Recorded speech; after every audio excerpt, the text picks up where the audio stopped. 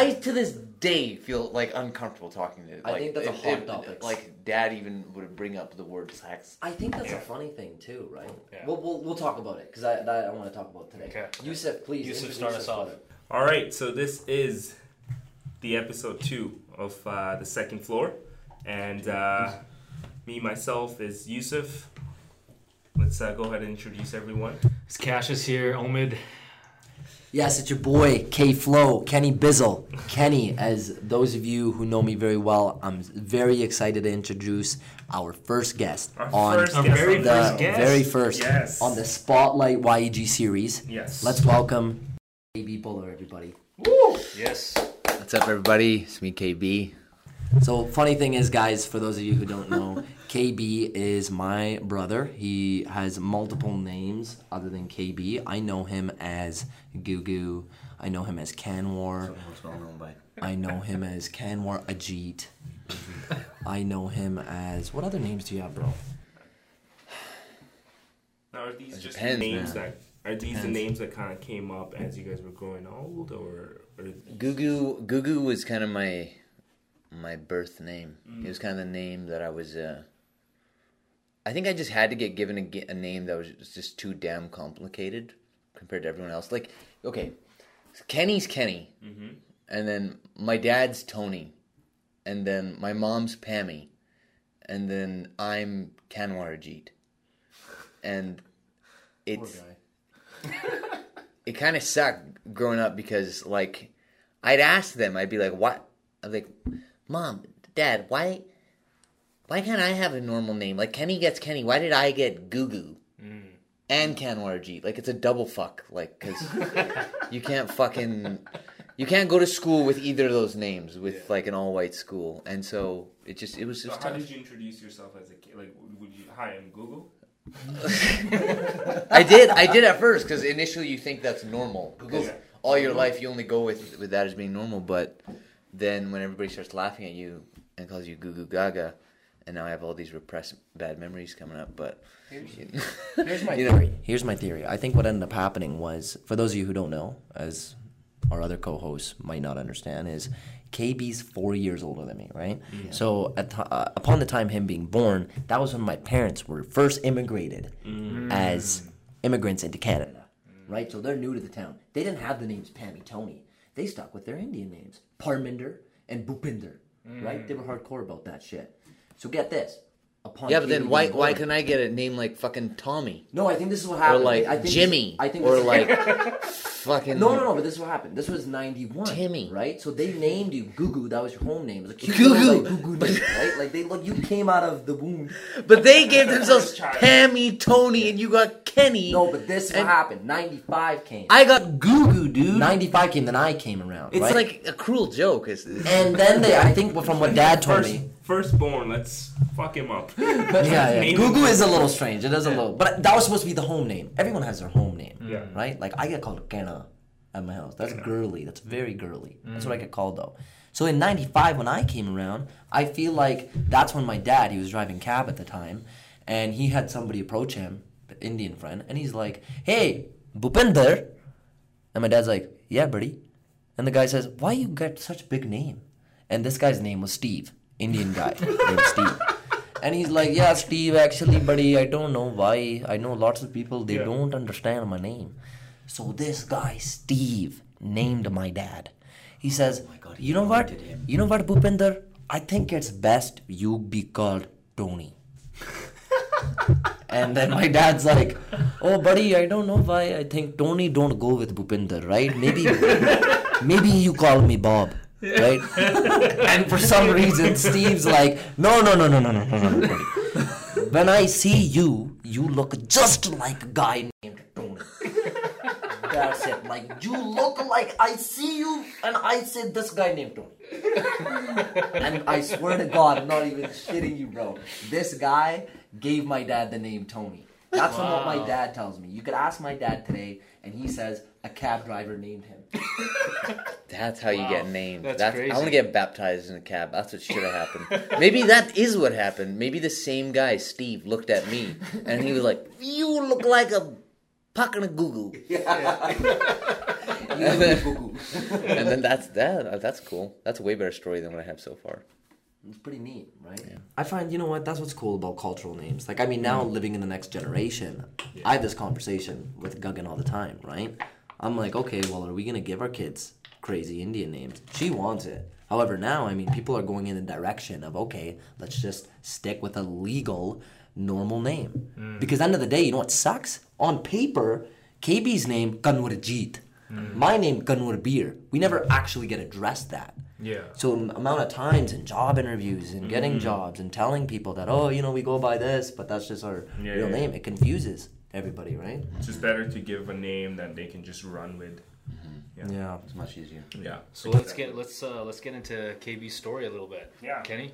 Yeah, let's do it. I mean, I felt like, you know what, it's just fun because being so excited about having my brother on the show, I felt like it could be more of a conversation. Yeah. But there are some pressing questions we could ask you, buddy. Yeah, absolutely, man. And I Fire think away. It'd be pretty cool to ask KB maybe a little guideline, a little background information of what he's doing right now and what big career move change he's recently made and how that's been keeping him busy so far.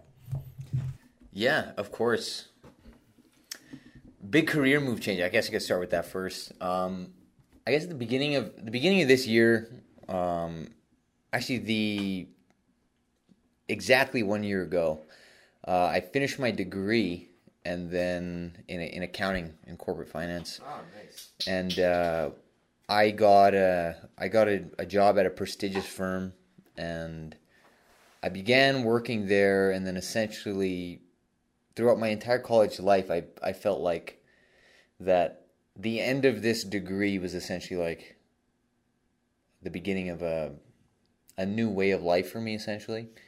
Throughout college, I was fighting professionally, and then by the time my degree ended, I really put that on the back burner, and then just kind of gave myself to school for a while.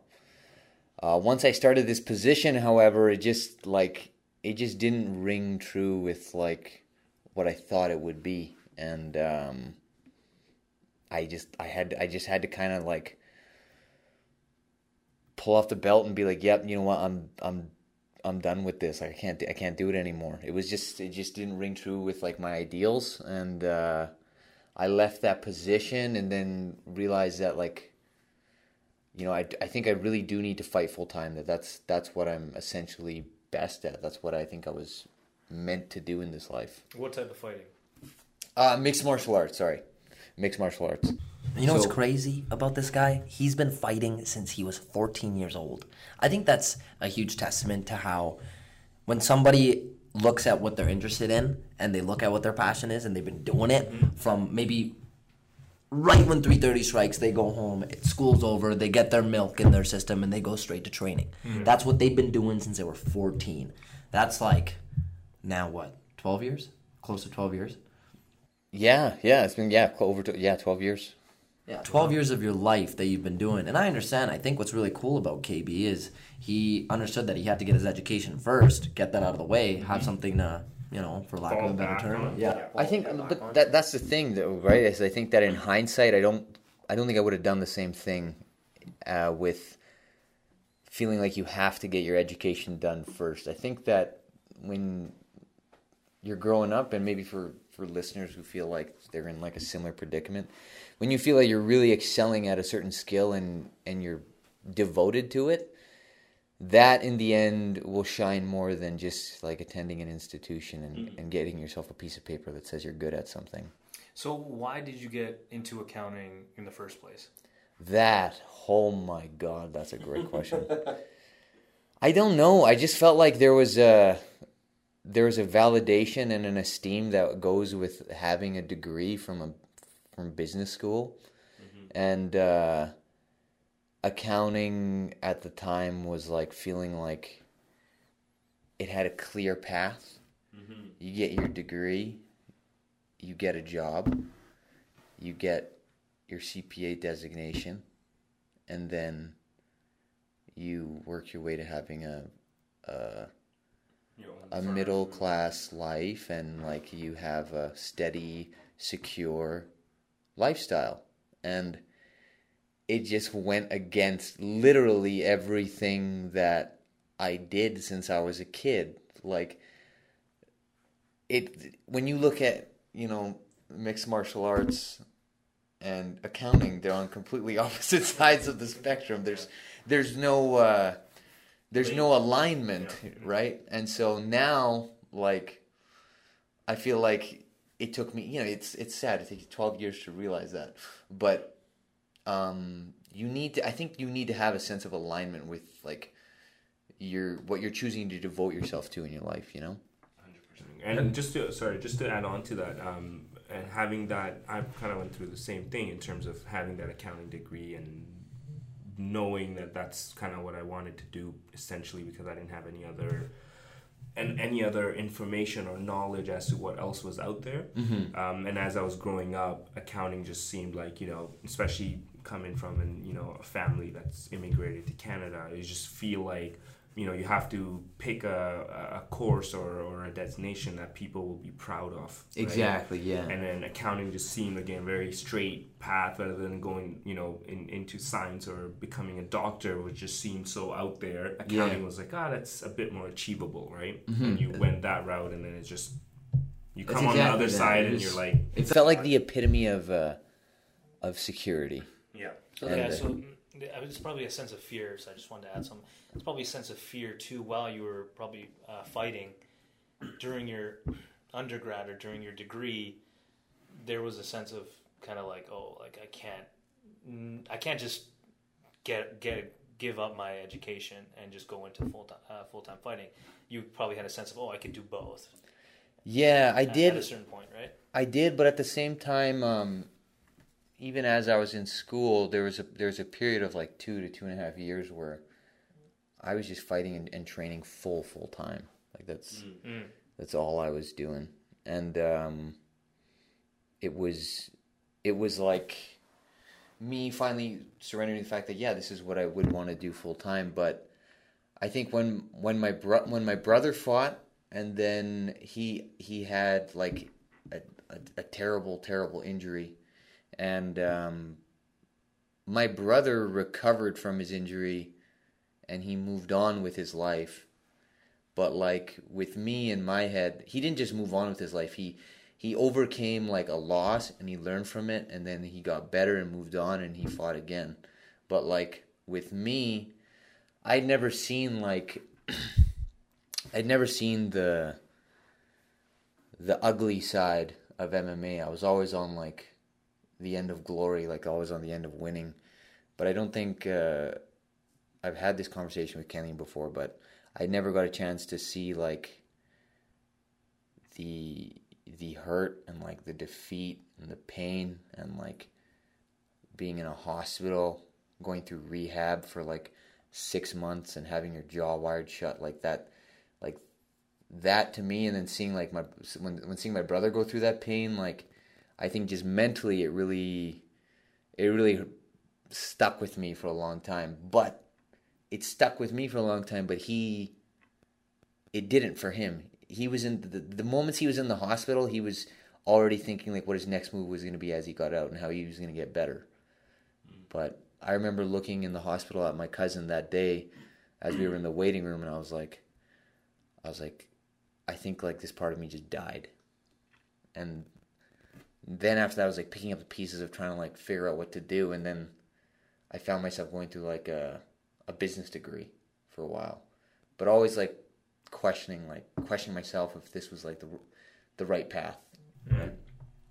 Did a lot of that have to do with even taking care of me during that process? Could you say that you seeing what it was like on that end of, okay, this is what happened to an MMA fighter, and now this is what it looks like in terms of the grieving process of being a sibling or being a loved one of that particular fighter?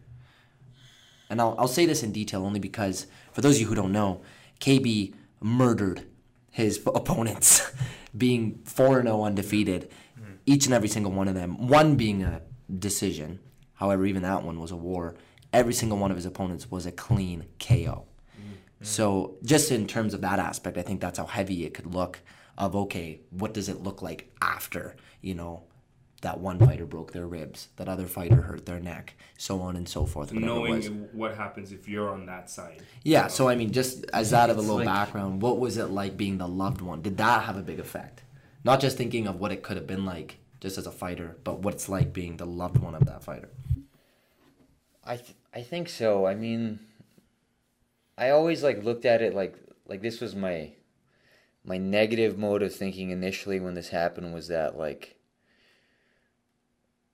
when I was fighting, you know, I never had I always fight with no emotions involved.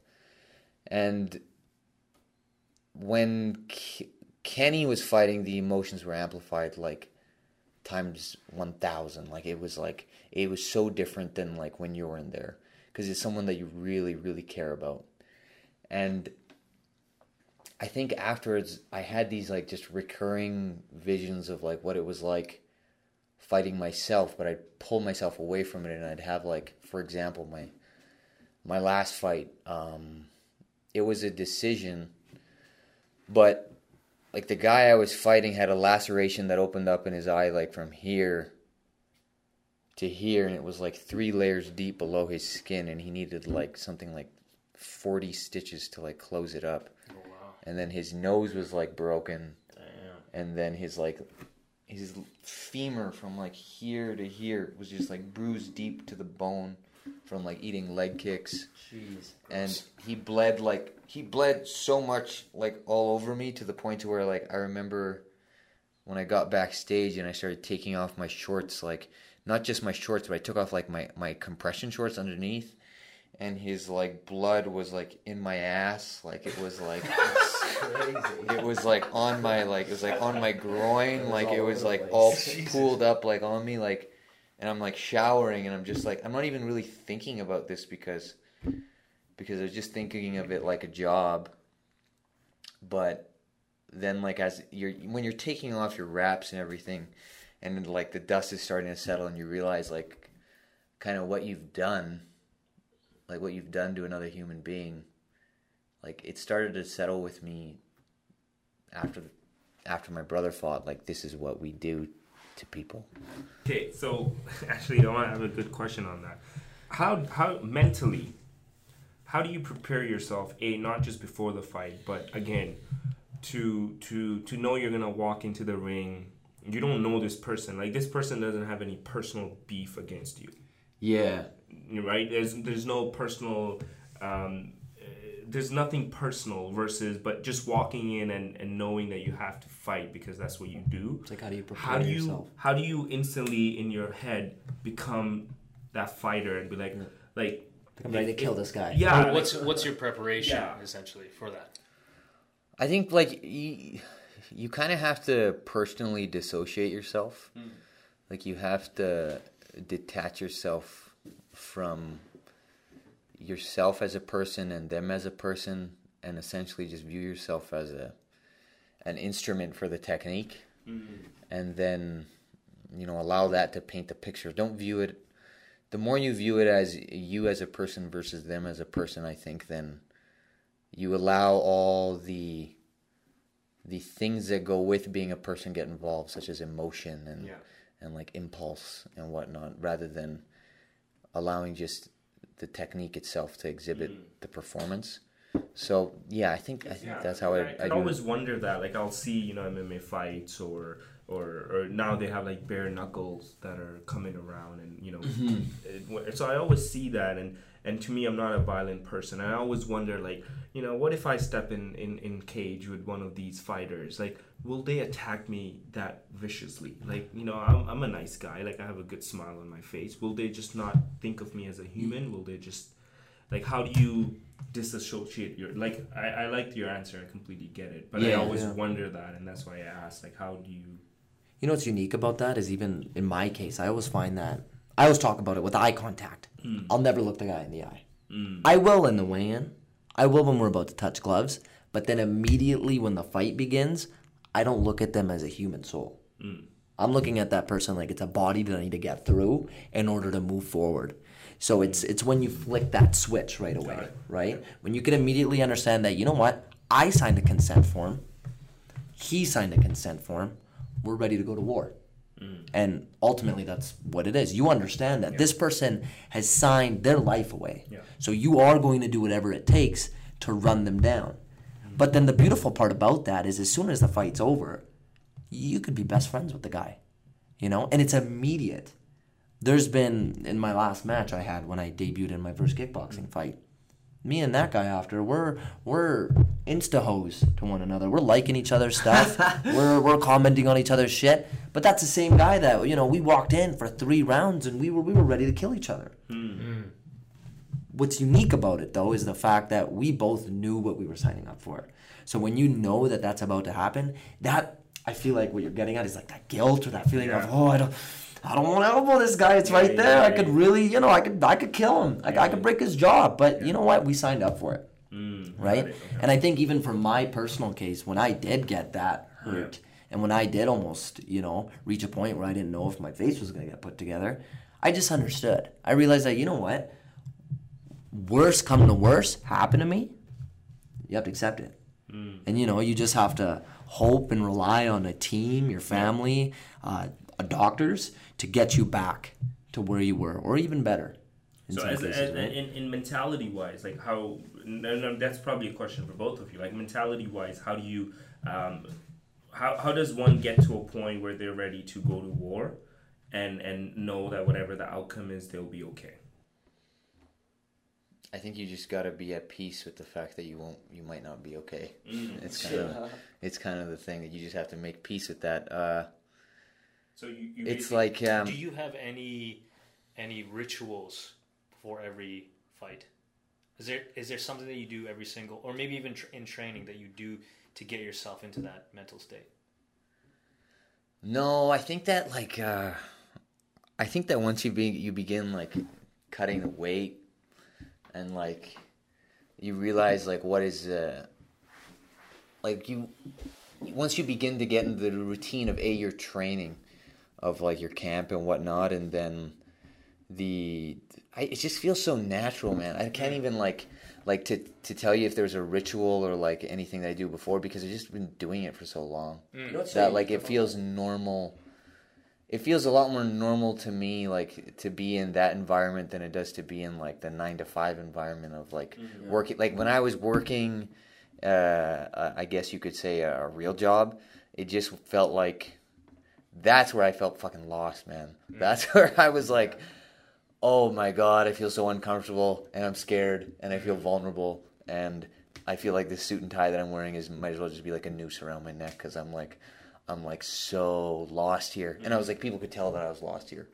Like they were like, not lost in the sense that you don't know what you're incompetent and you don't know what you're doing, but like I had people keep coming up to me and being like, why are you in this industry? Like, why are you doing this? Like, I'm like, and I'd be like, I don't know. Yeah, word. You have to understand, this is the Bengal buller, baby. Yeah. You take the Bengal out of the fucking jungle, it's gonna go crazy. Yeah. You put that Bengal buller tiger, that phenom, back into the jungle, it's right where it wants to be, right where the prey is.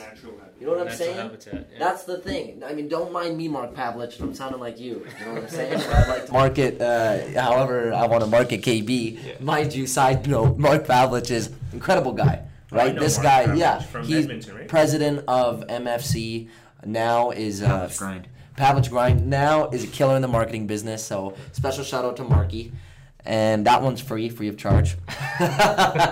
Now, what I'm trying to get at though is, metaphorically, you take a tiger out of a jungle, you put him in a zoo. It's immediately uncomfortable. You put it back into its environment. It's no longer thinking about being scared of other prey that could attack it. It's grew up in that. Same thing like KB. He grew up in that type of environment. And I even think to add to that, when you prepare, unique thing is, guys, is when you're signing up for a fight, you're about 8 to 12 weeks out prior to that fight to get ready. Like you essentially, your fight begins day one of camp. So what's unique is, those nerves, yes, don't get me wrong, especially in the beginning, they're building up. Building up. And it can very well be nerve-wracking every fight. For some people, it gets a little less, and I see that in KB because it's so natural. However, it's really cool to see that progression from day one of camp to getting ready come fight day, and you feel like the fight already happened. in my eyes, from trainers that told us, because KB and I are training partners, is they always said, the training camp should be tougher than the fight. Right? And that's not, get your gloves on and fight every day. There's just, you should be working so hard, doing absolutely everything you're doing in mixed martial arts and in your classes to get you geared up. And when you get to the fight, you already kind of have all your bases covered. So you're not like worried about anything. You're just completely focused on destroying this other. It's just like the semblance of supreme confidence. Like I think is what you're trying to do with like a camp. Is like to get someone who ideally should already be in a physically fit state, but then taking them and just sharpening the sword, and then you end up with this finished product. Like hopefully. That embodies like supreme confidence when they can enter and compete. That's cool. So then let's ask you this, KB. 5 years, or I don't know, however long you think it's going to take, 3 years, 7 years, whatever it is, where would you ultimately like to be that's going to be like the ultimate stepping stone for you in MMA or in personal training, whatever it is that you're chasing career-wise now? So I've been getting this question a lot actually recently, like now that I've kind of announced my return to MMA. But like ultimately for now, my focus is just on December 7th, which is the date of my next fight, and then I'll just keep rolling it forward after that. I don't want to make any like supreme predictions of like the future, because for me this already is a big step, and I just need to put my focus on that, not on like thinking 4, 5, 10 fights ahead just right now. All right. So in terms of that, what's 6 months? What do you got? Do you have a fight coming up? Are you training for something specific? So right December 6th, you December 7th, December 6th or 7th. I'm gonna be competing at Unified MMA in Edmonton. Yeah, I'm pretty excited for that. So the contract's been signed. I've been steadily preparing. In terms of just like steadily training for, I don't know, as long as I can remember. I don't really have lapses in when I stop training, so it's just been busy with that. Just keep doing what I've always been doing. And the guy you're gonna be competing with, do you wanna do any talking or? No, I don't have a. I'm too bad at it. I can't shit talk worth shit. So, but I don't know who I'm competing against yet. So not an announced opponent yet, but. Once that's announced, you can find it out on social media and whatnot. Oh, so you guys, before you guys signed the contract, you actually don't know who you're going to compete against? Not entirely. So you sign a bout agreement for like that just confirms that you'll be fighting, and then you get perhaps I believe a second contract after that for like the specific person, and then it goes over your purse and whatnot. So yeah, it's pretty cool. Let's ask you a couple more questions, KB, before we recap here. Being that we're discussing MMA, who would be your favorite MMA fighter? Good question. Oh, man. One or two. Who are some big guys in the game that you love watching and even you aspire to? Oh, man, I'm such a nerd with this. Top three to come to mind. The guys that I watch a lot, I guess in the bigger weight class of 185, I watch a lot of Luke Rockhold. Nice. Big tall guy, big frame, similar dimensions as mine. I'm really liking Sean O'Malley coming up at 135. Kenny's trying to think of who these people are. I know Luke Rockhold. You know what, KB and I constantly get in this dilemma where he feels like I should watch more MMA and jiu-jitsu stuff because I'm in the sport, and I had a tough time watching. That's okay. Secrets out. I love competing in it, but I don't watch it as often. That's okay. And That's as really cool. passionate as KB does, right? I'll look up Sean O'Reilly. All right, question. I just pulled it up. Khabib versus McGregor, and I believe dude. So I definitely need your input on that.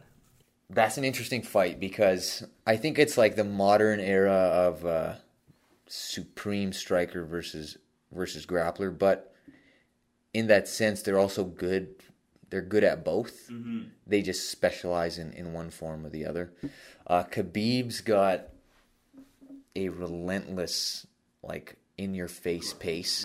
And good ground game. Right? Very, very good ground game. And he's got suffocating top control.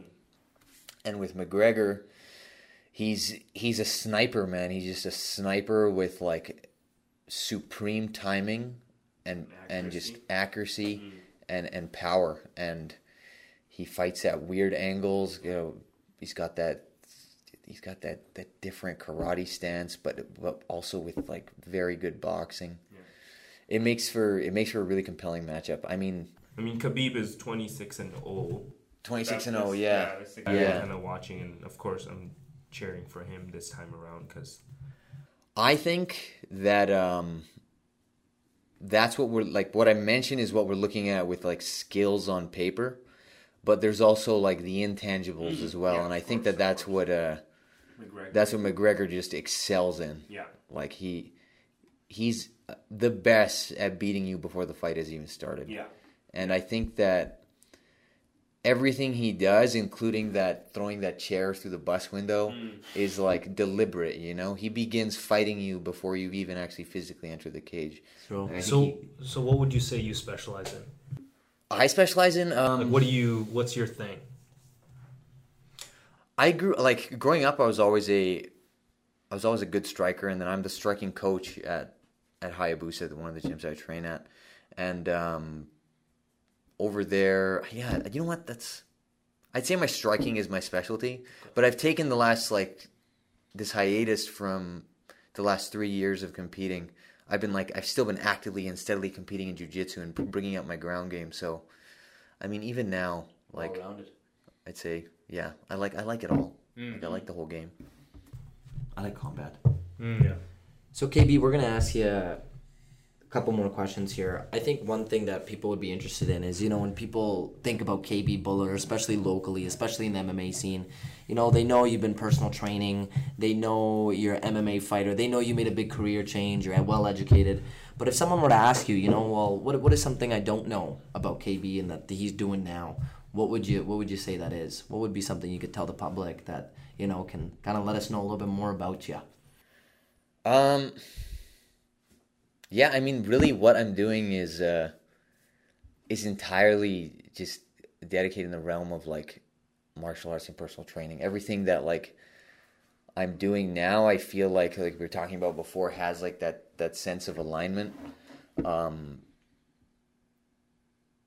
And just, having that ability to know that each and every activity that you're involved in has some sort of relation to one another is empowering. I don't know if there's anything else I'd like to add to it. That's really all I'm doing. Well, you know what? I can answer that for my brother because he's so fucking serious right now. KB is an avid reader. So I think what's great is for the past couple months. Oh, I thought that you were trying to get me to talk about professionally what I'm doing. Not at all, brother. Because outside of personal life, dude, career life. Sorry. Oh my god. He's been trying to write. We've been reading books. Yes, thank you. KB's been trying to start. Hey, for someone who almost pretty much got 2 degrees, you would say he is in a way, right? Dude. KB's been trying to start a book club, right? So for anybody who's interested, I tried to ask two of my homies to be like, hey, you guys want to try and read some books more? And they're both like, I don't know, man. I really like books. Yeah. KB would text me on a Friday night, 9 p.m., right? He'd be like, dude, what are you doing tonight? We're in our 20s, we're young. I'm like, oh, man, going out, gonna have fun. He's like, oh, shit, no worries, man. Next day, morning, we live together. Hey, man. He's like, hey, dude, what'd you do last night? KB goes, oh, dude, just stayed home. And I'm like, oh, okay. You just kicked it? Nah, dude, I read. Nice. I read my book. Nice. And I'm like, oh, okay, great. Hey, there's nothing wrong with that on a Friday night, honestly. Of course. But it's just cool to see that this is something that people wouldn't know about, right? Well, KB, I would love to join your book club. Dude, we got The Shining going on. We're reading Stephen King's The Shining. Okay. It's fucking amazing, dude. Wait, let me ask you, first. This book club, is it nonfiction or fiction? You know, man, I hate reading nonfiction. I don't hate reading nonfiction. I don't like reading nonfiction because I like stories, man. Okay. KB's a dreamer, I too. am no longer joining your book. Oh my god, dude. How could you do that, bro? Dude, you're gonna have... What books do you like reading? In and out. Just like What are you that, reading eh? right now? I Or actually what do you read like reading? nonfiction books. Only? Yeah, only nonfiction. So are you like Kenny? Like you read like business help books and like self-helps and... Those are great. Oh, man. I mean, it's good. I mean, I have read fiction books. Like I read Goosebumps growing up. That was like, you know, one of the best. Yeah. That was good. KB used to read that in our little tiny basement. Yeah. And he would go all the way in the furnace area and gather all the troops, all the little cousins, and he'd be like, guys, it's Goosebumps time. And all the cousins would be running downstairs like right away. He was the leader. Yeah, those were fun books. Yeah. But right now I mostly focus on nonfiction because again I feel like you get a lot of value from fiction. Again, the storyline and the character and all that stuff. I just my personal opinion on it is if I'm gonna make that time to read, I want to read something that's gonna potentially. Something I can apply. But you don't like engrossing yourself in like some riveting story? You know, no. He's just like, no story. No, he hasn't given it a chance. No. You gotta give it a chance. He hasn't given it a chance right now. Yeah. When we were kids, it's different. Yeah, right? that's true. I haven't given it a chance. So maybe my opinion only. It's just a matter of I've seen those Harry Potter. I've always actually wanted to read Harry Potter books. Just because they're just they've been known one of the best books written and so forth and whatnot. I want to read them, but what scares me is when I look at them, and also what scares me, I feel like if I get to the middle of one book, I might just be too hooked to not let it go, and I might just go through the whole 7 series of it, and they're like this thick. And you will, but it's a journey. Yeah, I know, right? yeah. But that's what scares me. That's why I like reading nonfiction books because I can just skip through the pages or the chapters that I like, and I can just take out some information and then. You need that app. There's that one app now, I think called. I'm trying to remember it, but it's like read a book in 15 minutes. It takes out it extracts all of the key information that you need out of that book, which is great for nonfiction. That's not what you want to do. Here's what's good though with KB. That's not what you want to do. You want to read the whole do thing. that to people now? That's crazy. I didn't know that. Oh my god, that's tragic. Welcome to the world of instant gratification. Wow, that's Generation Z, they want it now. They don't want to read the whole book. They don't have time for that shit. Right? But adding to that, I can't believe this is a real thing. Yeah, it is. Yeah. I didn't know that was either. Adding to that point, though, I've kind of done some research on people who do read, a book a day or a book a week, or just these crazy people who just love reading. When I said I like to sometimes skip through the chapters because I just want to take out what I can relate to.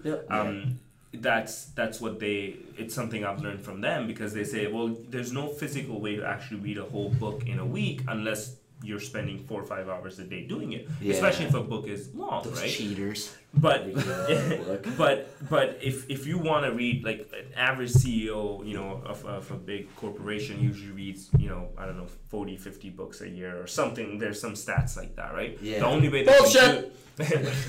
they can do that is, Warren Buffett, right? He reads 100 books a year or so. He just reads every day for 2-3 hours. But again, he doesn't need to be at work. He can't take that time out and fully read a book. But somebody who's building a company or somebody who's working depends on the time. So if you can only spend an hour a day reading a book, it's going to take you a month to just finish one book. Mm-hmm. Whereas if you go through, again, if you utilize that app, Blinkist, and you basically, that's a not paid promotion. If you utilize that app and you take out 15 minutes of your day and you take out all the good information from one book, well, you essentially read that book and you got what the whole point behind the book is. Yeah. So there's that. I like that. Yeah. You even answered my question about what value you get out of nonfiction. Yeah. Now I think with KB, here's the beautiful thing about knowing this guy inside out. He reads these stories and then that translates into him being able to create amazing stories himself. Because when you put this guy on stage, or secrets out, he can create stories at the top of his head brilliantly. Yeah, we witnessed that. Right? And I feel like that's a testament to obviously seeing how many books he reads on the side, and all of them being stories, right? And I'm sure Yusuf says it. He's witnessed that because KB just the other week when we shot that commercial with the team here sitting here, KB whipped out that British accent. Yes. Yeah. Right? Did you believe it, Yusuf? No. He 100% did. We did talk about it after, and we were like, well, maybe he did keep it up for the whole night. So maybe Actually, I believed it because In the the whole beginning, night, and the whole night, because I was like, yo, there's no way somebody, because in the beginning I questioned him a lot. I was just like, dude, like, I you know what I mean? Something threw me out. But when he did it for the whole night, I asked, I was like, dude, like, he actually did it for the whole night. Maybe it is true. Maybe it is his accent. But yeah, no, that was pretty awesome. And then that day when you guys were out, I was watching him, and he was like, because he needed to like make the whole group laugh, and he was coming up with these chicken on the way stories and like these random stories that were actually like just funny. Just the way he was actually just hilarious. the way he was communicating that and presenting it. It was just hilarious. Yeah. So he had good delivery, he had good accent to go with it, and Dude, we had a good time. That was fun. Yeah. That was a lot of fun. Parking IO, baby. That stuff's gonna start off in India. Yeah. This is our third advertisement. I don't know. I feel like Shameless plugs all over at the end of this podcast. Yeah. we just have like 20 links to all the places. All over the video, just like free advertising. You might as well utilize it without following, right? Yeah. It's like, I don't know. I guess we're natural performers. I don't know. Like we like doing that kind of stuff. It's easy for us. So would you be good like, on stage? Would you could be good at speaking or writing? Yeah, you I like think- stories, right? So stories would link into writing or maybe speaking or Definitely, yeah. Yeah. I think both of like Kenny and I both. We've just always kind of thrived when we're given a stage. Like we just like that. We like that environment. We're comfortable in that environment, and I bet you if you did some like Freudian subliminal look into our minds, like perhaps like there'd be some reason why that we do that. But like, I don't know. I've always felt comfortable performing. Like even it helps me when I'm fighting because like I don't get stage fright.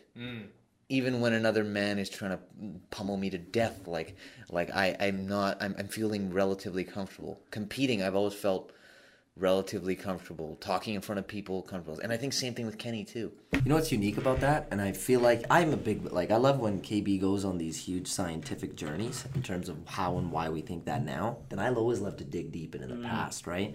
So I'll look back into our upbringing.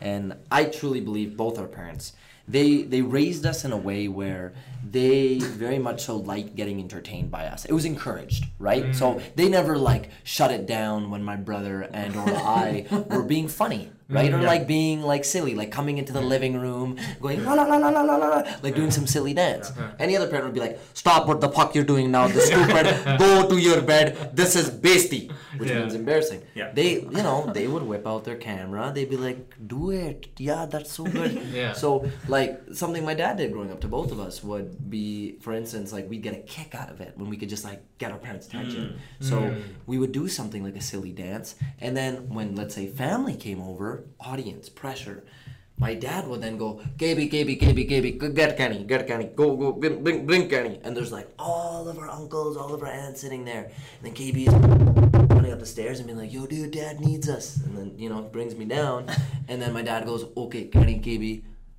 do your dance." And then all of a sudden pressure's on, right? Like your dad, like you're 7 years old, 11 years old, you're like, "Oh man," like you feel pressured, you want to say no, and he's like, "Do your dance," in front of everybody. And all of a sudden at first you're nervous, but eventually you start dancing and everyone's laughing and having a good time, and you just accept it, right? All eyes are on you, you're having a good time, and you realize I'm the fucking entertainer, Yeah. and I need to keep dancing until my father says stop. Right? But like, it's so funny because that's just how we grew up. Yeah. Right? Like it was never money, discouraged. money rolling. Oh, just bro! dancing, like- Exactly. You know, Yeah, Indian yeah, families, yeah, yeah. dollar bill comes up, right, and you just keep doing it, keep shaking Harder, it. you're just It's like dad's like harder. I'm going to make some. Come on.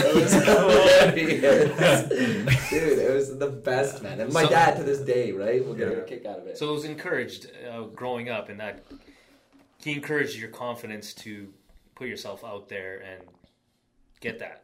Yeah, Right. yeah. He's always been like that. Even now, like my dad would see me coming home from like a long day of like working an office job shift, and he'd see me sitting on the desk still like trying to answer emails and whatnot, and he'd be like, "What the fuck you're doing?" And then like you can imagine this, like imagine like everything that Kenny just told you that he encouraged, and then what he's discouraging.